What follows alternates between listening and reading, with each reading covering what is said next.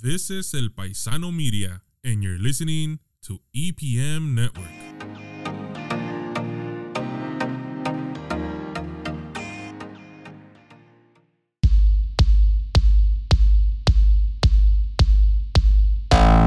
Hello, and welcome to another episode of Rio Hondo's Pretty Neat Podcast. I'm your host, Brandon Ramirez, and in this episode, we're talking about fantasy? Oh, yeah, actually, we're gonna be talking about fantasy. So, first things first. Sorry about the hiatus. Semester was over, I took a big break, and it's been kind of slow to start for this new, what I'm deeming, Season 2. But alongside Season 2 comes a little bit of housekeeping. Yeah, that's right. We actually have some other stuff besides just the podcast for once. So, podcast format's going to change a little bit. Hopefully, within these next few weeks, I'll be able to further explain exactly what I'm trying to do.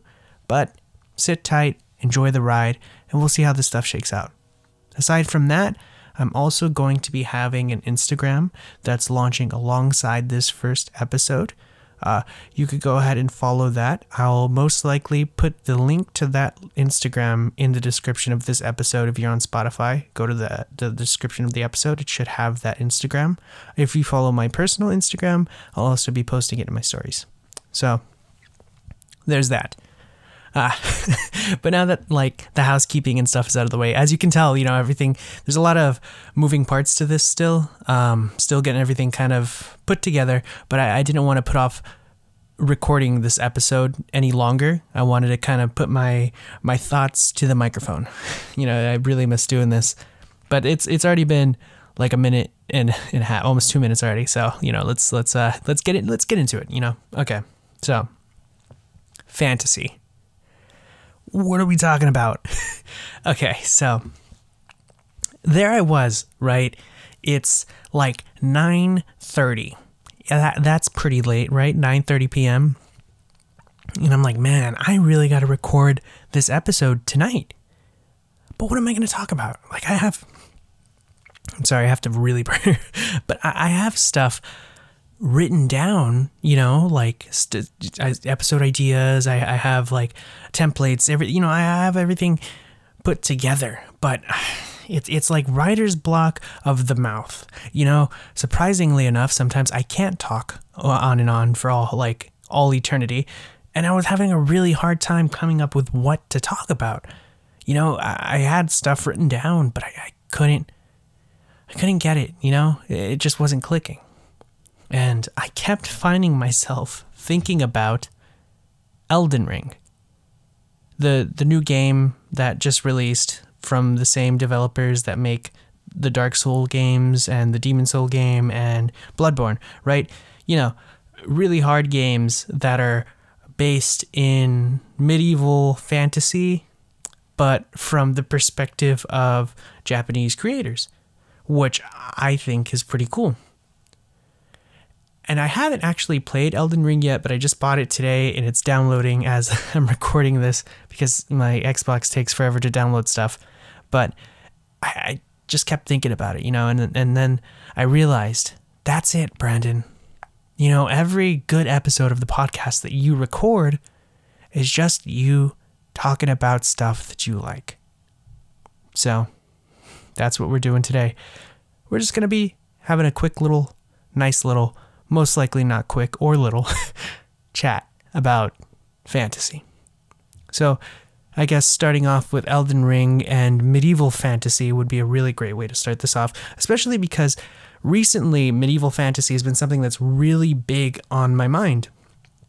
For those of you who don't know, I am a very, very new dungeon master. I play Dungeons and Dragons with a couple of my friends. I run our campaign, and really this is the second time we're running what is essentially the same campaign, and it's all homebrew, which I know if any of you play D&D, that's probably you're DMing for the first time and you're homebrewing it. That's terrifying. And yeah, it is, and it's stupid, but I'm doing it. Anyways, really what's super cool about D&D is that it's this this way of telling stories, not only from the perspective of the dungeon master, who's the person that's running the game, but the perspective of all the players. Everybody has input into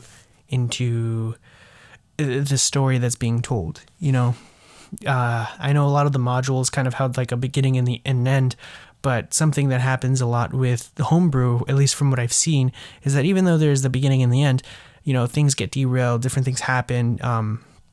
Really anything's on the table. And that's really interesting to me.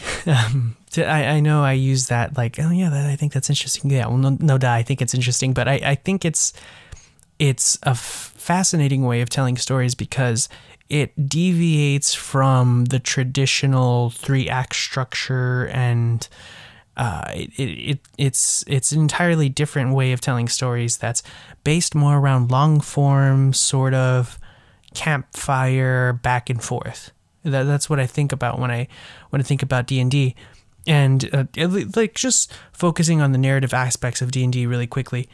The idea that it's a give and take and a push and pull between the dungeon master and the players is really integral to what separates D&D from other forms of interactive storytelling like video games and stuff like that, because video games and a lot of things like video games, they get really, really praised for multiple endings sometimes, or for twists and turns and things like that, right? Like a lot of other narratives get really praised for stuff like that.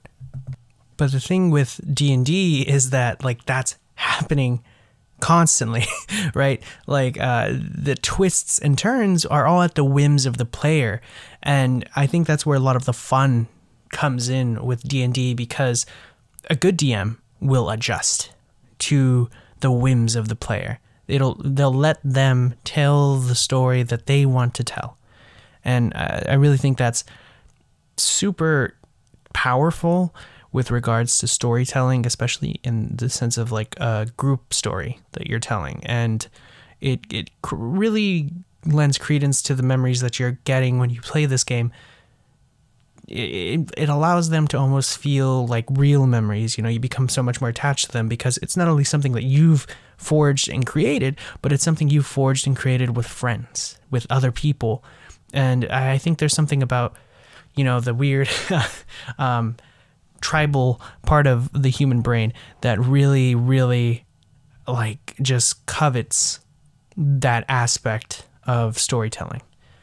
But anyways, kind of reverting back to what I was talking about when I first introduced the topic of Dungeons and Dragons. So this is technically my first time DMing.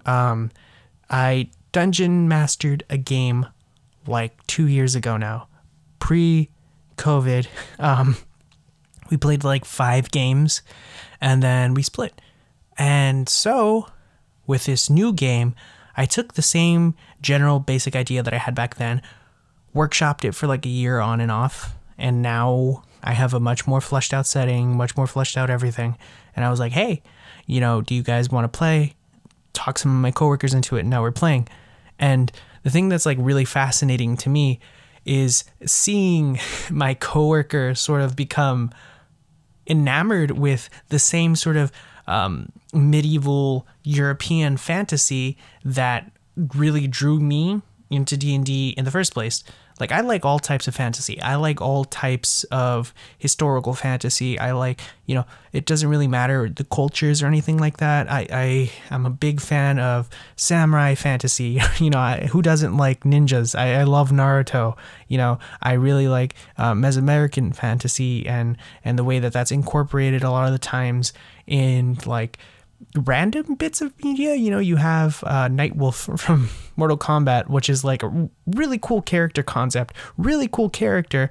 It just kind of comes out of nowhere, and I love that. I love like nobody knows where to put Native Americans, so they're just like in random things as like a really cool person. I think that's really cool. The same goes for like the Vaquero.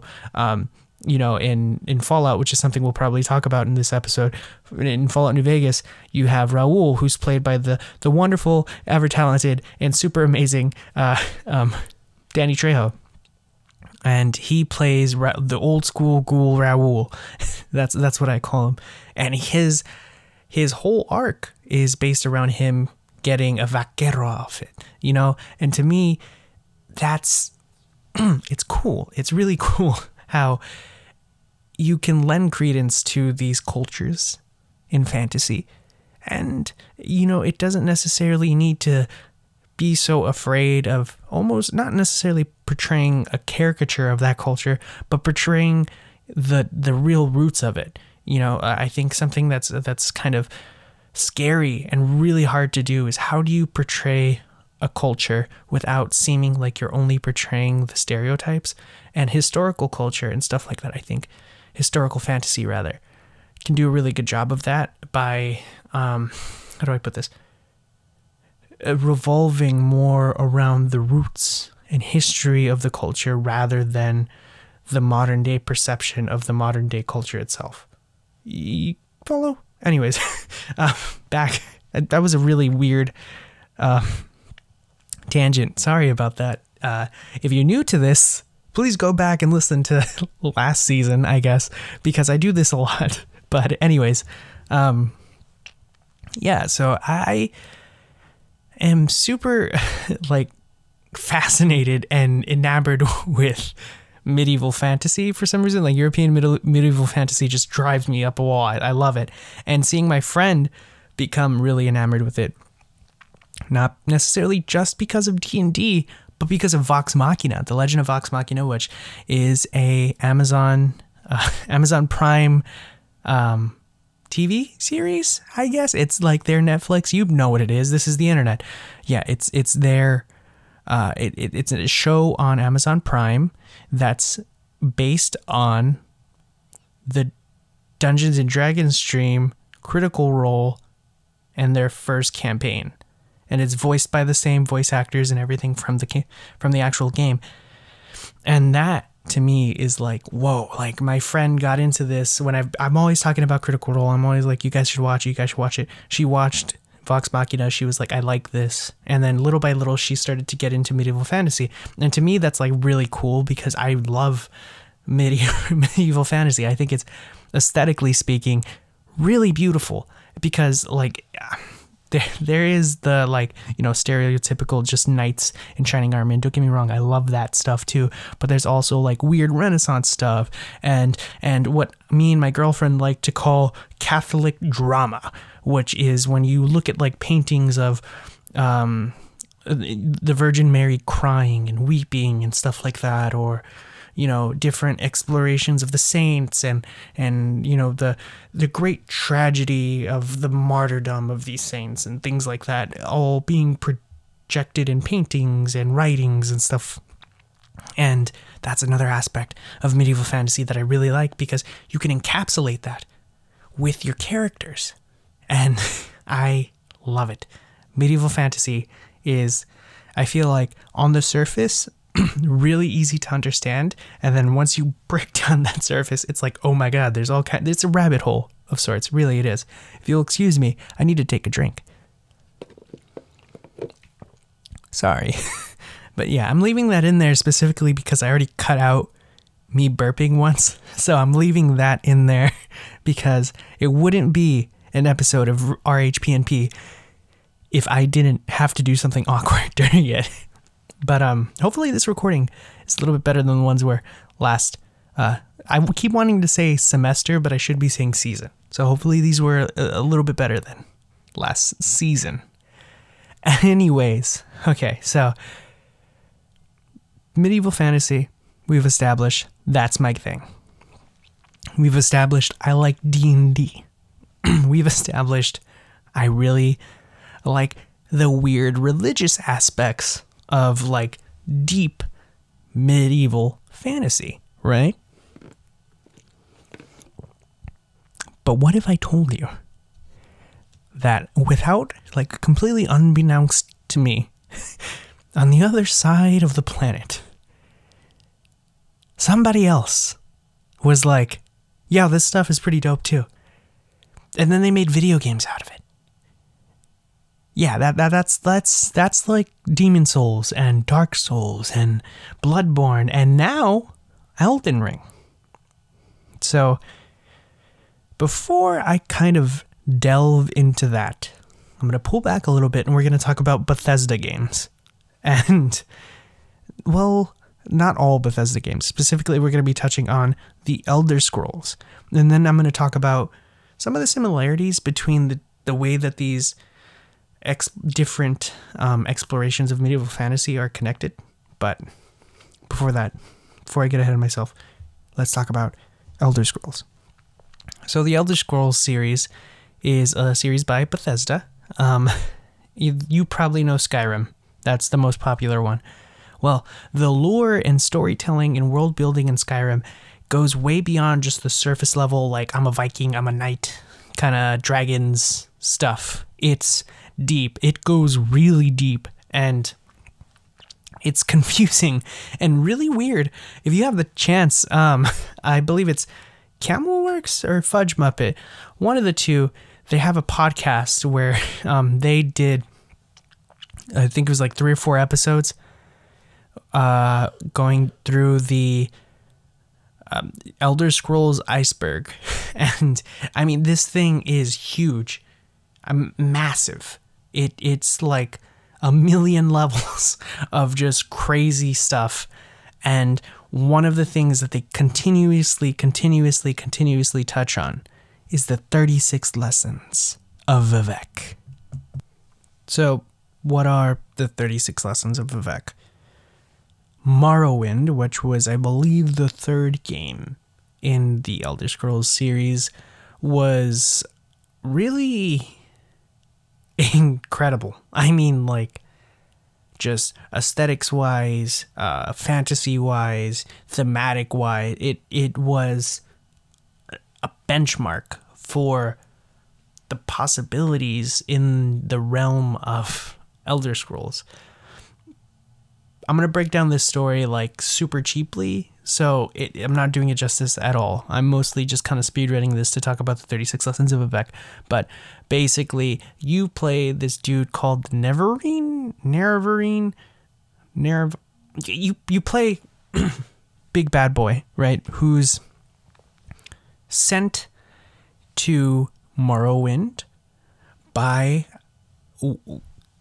evil gods who the Dark Elves worship to fight, essentially, 3 pretender gods who stole power from good gods to become fake gods.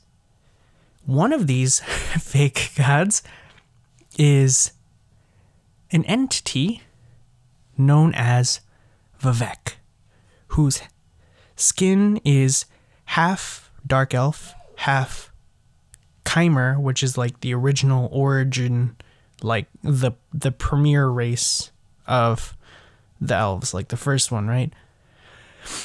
And he has, like, he's always depicted as having a halo around him. He floats, he meditates, he's a warrior poet, he's a living contradiction, which in itself is a cool concept. But Elder Scrolls takes it deeper, very deeper, if that makes sense. Basically, he's a walking, existing contradiction because he's achieved something that the Elder Scrolls calls Kim. C-H-I-M, not K-I-M. K-I-M? C-H-I-M. Yeah, okay. Anyways, I am farther from achieving Kim the further into this podcast we get, and I hope you're enjoying it. Anyways, he has achieved something called Kim, which is when these characters in this... So, okay, easiest way for me to explain this is like, you, listener, right there, yeah. You're a character in Skyrim, for this example, okay? So you're living your life in Skyrim, la-di-da, whatever. And then you start to learn forbidden knowledge. Something, who knows? And then you find out all the forbidden knowledge. Okay. All right, let's keep going. Then you find out that your entire existence is based on the dream of a god who's asleep. And then the average person, upon realizing that their very existence and the very fabric of reality around them isn't real, well, they would just logic themselves out of existence. But not you. Oh no, not you. You're Vivek. You achieve Kim, which is a state of being in which you can accept the fact that you're not real, but surely you are. And it's that state of being that Vivek is in. He is real, but he's not. And he realizes both, allowing him to have access to all these crazy powers and everything. It's like becoming the One in the Matrix, except like you always have the powers of the One, like you can manipulate reality and stuff like that. But also there's a lot of like underlying aspects of it that have to do with philosophy and things like that. And that's where the 36 lessons of Vivek come in, because in his writings and his actions and stuff, it seems like he's went into the past and changed his past while also affecting his future. And it's almost impossible to understand how much he's affected the world itself. It's almost like the Vivek that you're fighting, the Vivek that you kill, is only an aspect of Vivek, that he still exists somewhere, because once he achieved Kim, once he achieved essentially godhood, he exists at all times, in the past, the present, the future. So if you kill him, technically he already existed in the future, if that makes sense, which it shouldn't. And that's what I mean when I say, like, medieval fantasy can get kind of weird because of these aspects and notions of godhood and how they can affect things and the drama behind it. Remember how I mentioned that Catholic drama? The drama and the tragedy behind existing at all points in time, having to face all of your, for lack of a better term, earthly mistakes, earthly shortcomings. I'm going to take another drink. That's my earthly shortcoming. I need to be sustained to keep recording. I'm leaving the straw in there because I've already cut out myself burping twice. I keep having to do that. I'm sorry. Anyways, so what does any of this weirdness have to do with Elden Ring and Dark Souls? Well, it's because a lot of Western RPGs that are based on fantasy, like medieval fantasy, don't really do it with the same gusto. Let's say it doesn't really do it with the same gusto that Japanese games do. So, I'm laughing because I'm thinking like Skyrim is basically like soft D&D, unless you're willing to get like really deep into it. And then there's Dark Souls, where nobody, like no casual viewer really can understand the story behind it, because it's so like it's inundated with that same thing that I called like Catholic drama. It's inundated with that that motif of drama, of like religious drama. And you're a champion and everyone's sad and there's so much death and it's so morbid and macabre and life draining, you know, like it's cool and and you know, you're exploring like these really beautiful, if not macabre surroundings and things like that, but you know, the themes behind it mixed in with the difficulty of the game really sort of like press you down and press you down and press you down.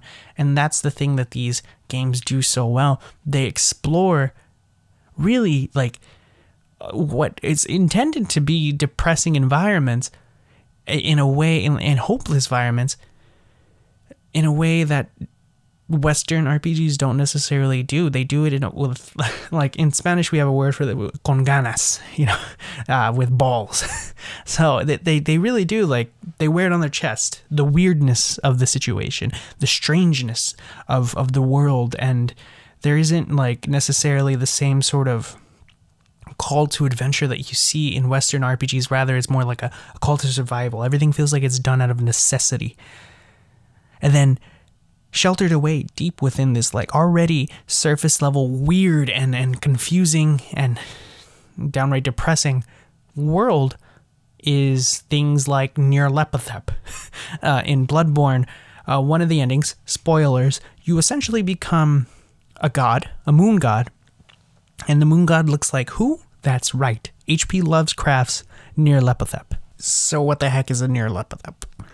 I'm realizing this is like my favorite segue. It's one of H.P. Lovecraft's many, like, cursed, disgusting, undescribable gods, beings, elder things. You get the drift. If you know anything about Cthulhu, it's basically one of those, except this thing looks terrifying and it's a shapeshifter. And H.P. Lovecraft really inspired a lot of the horror. Sorry. Burp. A lot of the horror in Bloodborne. And it's crazy how that game incorporates different aspects of horror. So we're going to tilt a little bit, not necessarily away from medieval fantasy, but we're going to kind of keep the same train of thought going forward with our little discussion about Bloodborne. So Bloodborne initially seems to be really heavily inspired by traditional sort of, I guess you can call it like, I would call it Western fantasy, Western horror fantasy, something you would think of when you think of like Universal monsters, zombie, vampire, kind of like, stuff like that. The Transylvanian looking city, really, when you think of like the Transylvanian looking city, it should also kind of be inspired by like London. Think of the fogginess, kind of like Jack the Ripper vibes. I really hope you're getting the picture I'm painting, because I don't know how to put my feelings into words for this specifically. But you think of cobblestone streets, tight corridors, filled with weird, ghost, bloody people. Weird, scary. And then it really does dip further into that strange Western fantasy with some aspects that make me think of Dracula, like the original book. I'm not gonna lie, I didn't read the original book. I read the comic book version of it in grade school, but I remember quite a bit of stuff. I think of that specifically because, you're drinking blood from a coven of nuns that bleed based on the moon phases. You're drinking menstrual blood, basically. And that weird kind of stuff is something that, again, not a lot of people pay attention to, but is really heavily influenced and based on European folklore and really just Western folklore as a whole. Has a weird obsession with like blood, vampires, and women, and it's strange to see that sort of reflected in an RPG made, again, by an entirely different culture that's heavily inspired by European fantasy. Yet another drink break. I'm so sorry. But yeah, so I kind of want to collect my thoughts on this, because here I am talking about how it's influenced by folklore, but I mentioned H.P. Lovecraft. How do these things meet? Well, that's it. It does something awesome where it's like all of these really scary things that are happening that really, like, resemble like vampirism, and people are going crazy and they're walking around in deliriums and stuff like that. And then you walk across a bridge and some invisible force picks you up and crushes you. And the more knowledge you learn, the more of these strange beings you can see perched atop buildings. And that's just it. That's where the H.P. Lovecraft stuff comes in. The cosmic horror of the situation comes in when your character starts to learn things that he shouldn't know. Forbidden knowledge that gives him access and the ability to see beings much greater than he is, stronger, more powerful, and infinitely more in general. Just infinitely more than he is. And now he's affected with the insanity of it. How crazy is that? That's cool, isn't it? I hope that hits you as hard as it hit me when I heard about this for the first time. I think that's fascinating. The way that you can incorporate folklore and overlap it with H.P. Lovecraft stuff and still have Bram Stoker influences and stuff like that. It's cool. It's really cool to me the way that like fantasies can be. Fantasy started off as stuff, that's like folklore and different things like that, and it all seems rather straightforward. And yeah, if you really get into it, you can do different ways of looking at stuff through different lenses and get different ideas and stories from it. But really, it's all kind of straightforward compared to a lot of the stuff we have now, and it's because now we can layer all of this stuff on top of it and create these beautiful menageries of stories that are completely different and separate from their influences. And that's gonna bring me to loop back around to Bethesda games. Like I said before, we're gonna talk about Fallout. And this is going to sound weird because I started off talking about medieval fantasy and then I kind of shifted gears into Western fantasy in general. And now I'm really talking about Western fantasy. And I mean like cowboys. So Fallout New Vegas is probably one of my favorite games. I've played that game quite a few times. Haven't done it recently because something about it is keeping me from it. I've tried. Don't get me wrong. But I don't get anywhere past the beginning screen. I don't know what it is that's stopping me from doing it. But I think it's because that game is an experience. Fallout New Vegas is pure Americana. All aspects of it. But that's not the point of the game. That's just an aspect of it, a motif, a theme. The real meat and potatoes behind the game is old world blues. The inability to let go of something you thought you can hold on to. The inability to let go of the past. Now, why is that Americana? Why is that Western fantasy? Well, because Western fantasy, American fantasy, is based on the fear of industrialization. For the longest time, our heroes were cowboys on the edge of society. Our villains were outlaws who came from deep within the desert. And now, it's different. There's not really cowboys anymore. And that's why I think that New Vegas is so fascinating and special and so much of an experience, because it sort of retroactively became a commentary on that aspect of American fantasy and the cultural vernacular. The inability to hold on to the concept of a hero, of a cowboy, is so beautifully painted throughout New Vegas. Specifically, the thing that comes to mind right now is Joshua Graham from the Honest Hearts DLC. For those of you who aren't too inclined to know about video games, DLC is downloadable content. It's basically just an additional part of the game that you can get after, playing the full game. And the Honest Hearts DLC takes place in Zion National Park after the bombs have fell, just like the rest of the game. And you meet a man named Joshua Graham. He's also nicknamed the Burn Man. He worked for the main bad guy in the game, failed the main bad guy, and then was burned and thrown into the Grand Canyon by him. And Joshua Graham is also a Mormon in the apocalypse. 200 years after the apocalypse, actually. Hardly anybody knows about Christianity now. But he has such gravitas in the way he is. He has such weight in his voice and such ferocity in his intention that despite New Vegas running on a rather old engine, even for the time, and